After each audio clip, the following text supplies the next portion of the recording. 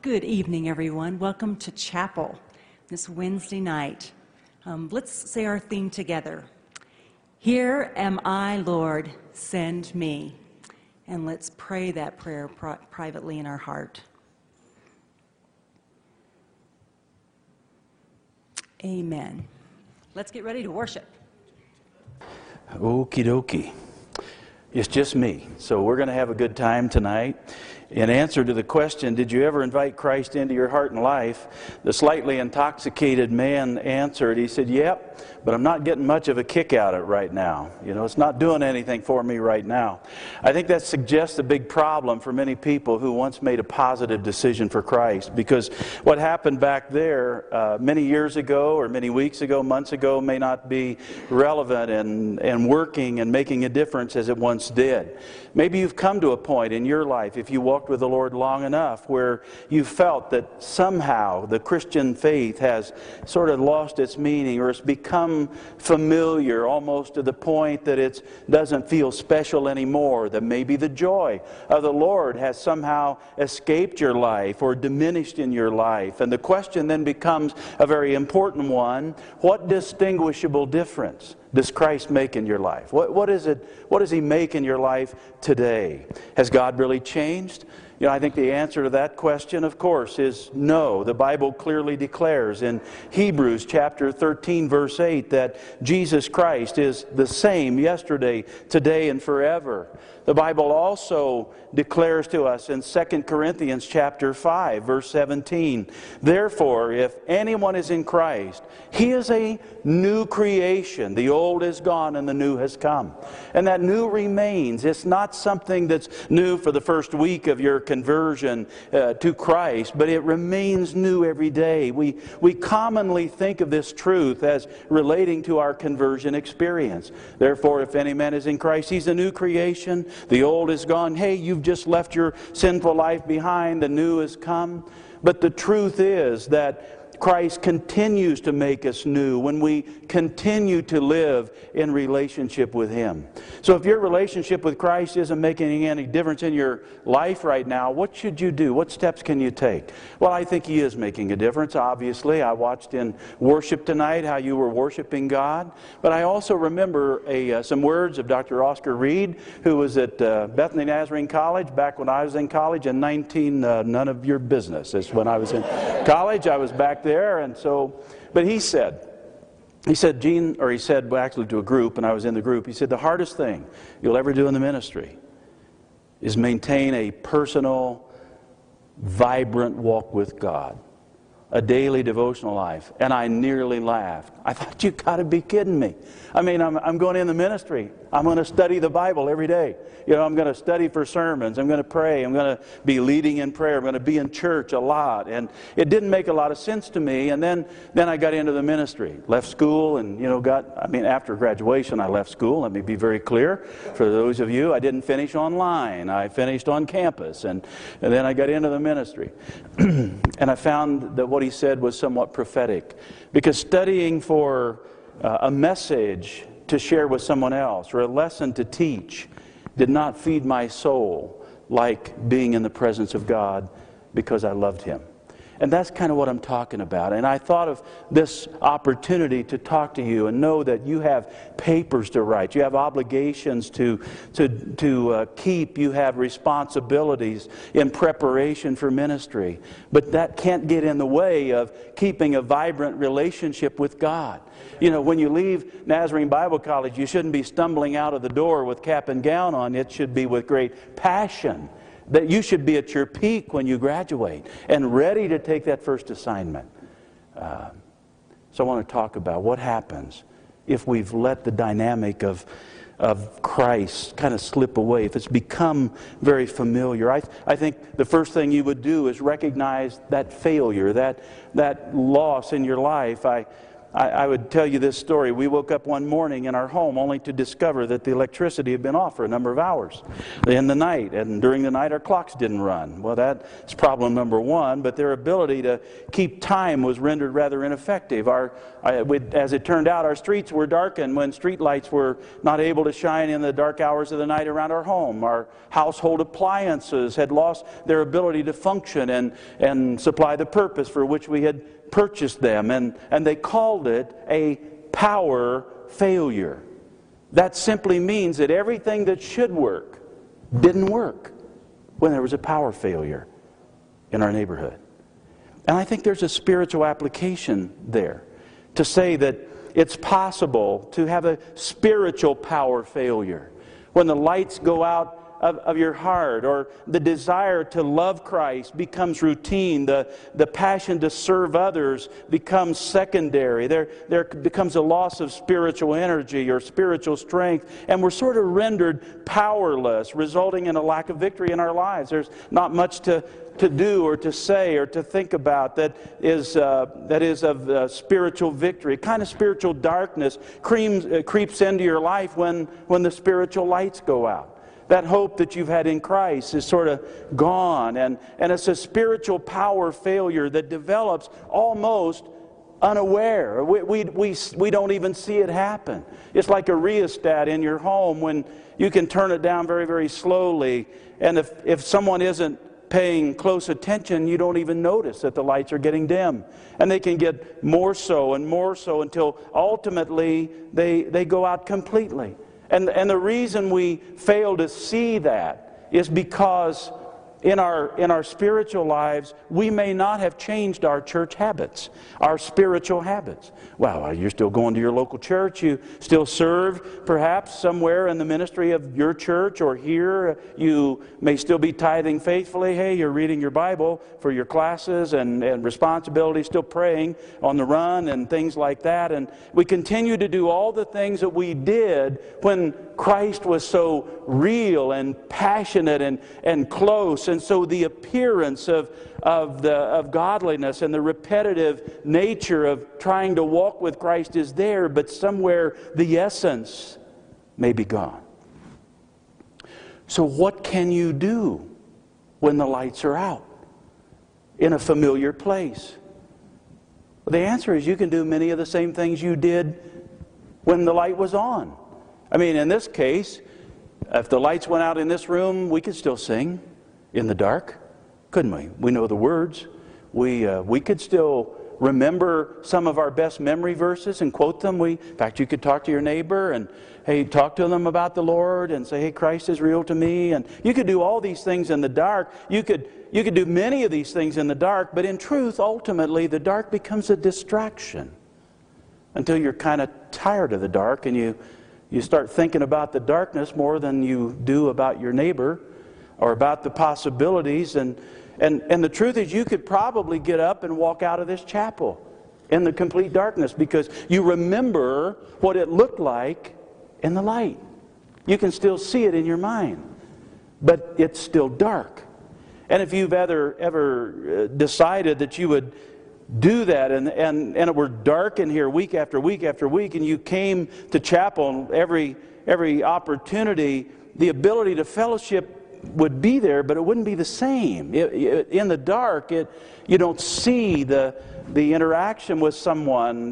You wouldn't see your hands that were raised to praise in God tonight as the worship team led our time of singing. That's what helps us be blessed. You can't do those things in the dark, so you lose your motivation for keep doing those things that you would do in the light, but in the dark, it's not the same. In fact, you might find an excuse not to come to chapel. Why would I go? It's dark. I can't see my neighbors. I have to kind of listen for their voice. I may not. You begin to change your habits, and for things to be like they were, the lights have to be restored. And then the joy is restored. Then the fellowship begins to happen. And step number one in my mind in resolving a spiritual power failure is to recognize it and to admit it. Number two is then to reestablish that relationship with God. It's no secret how you began your spiritual walk with God. In the first place, it began when you asked God to forgive your sins. We call that repentance. And you redirected your life and you embraced Him in faith. He was the source of your new life. He forgave your sins and made you a new creation in Him. The old is gone and the new has come. And those steps that you took when you invited Christ into your life for the first time are the same steps that we take to find our way back to that renewal, that sense of revival that happens in our life. We reestablish the relationship that He's our Savior and He's our Lord and we are His children. So we repent again of our spiritual failure, of our neglect of God, that we let it become routine, or that we don't really have not noticed the people who are lost around us anymore. But remind ourselves that Jesus Christ is the same yesterday, today, and forever. And when you plug into Christ, His power then plugs into your life.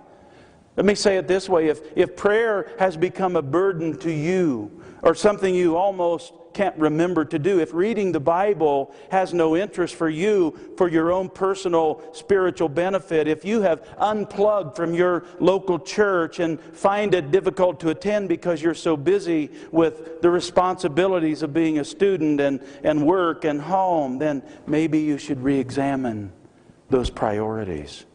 Take stock of your life and say, where does God want me to be? Reestablish the relationship.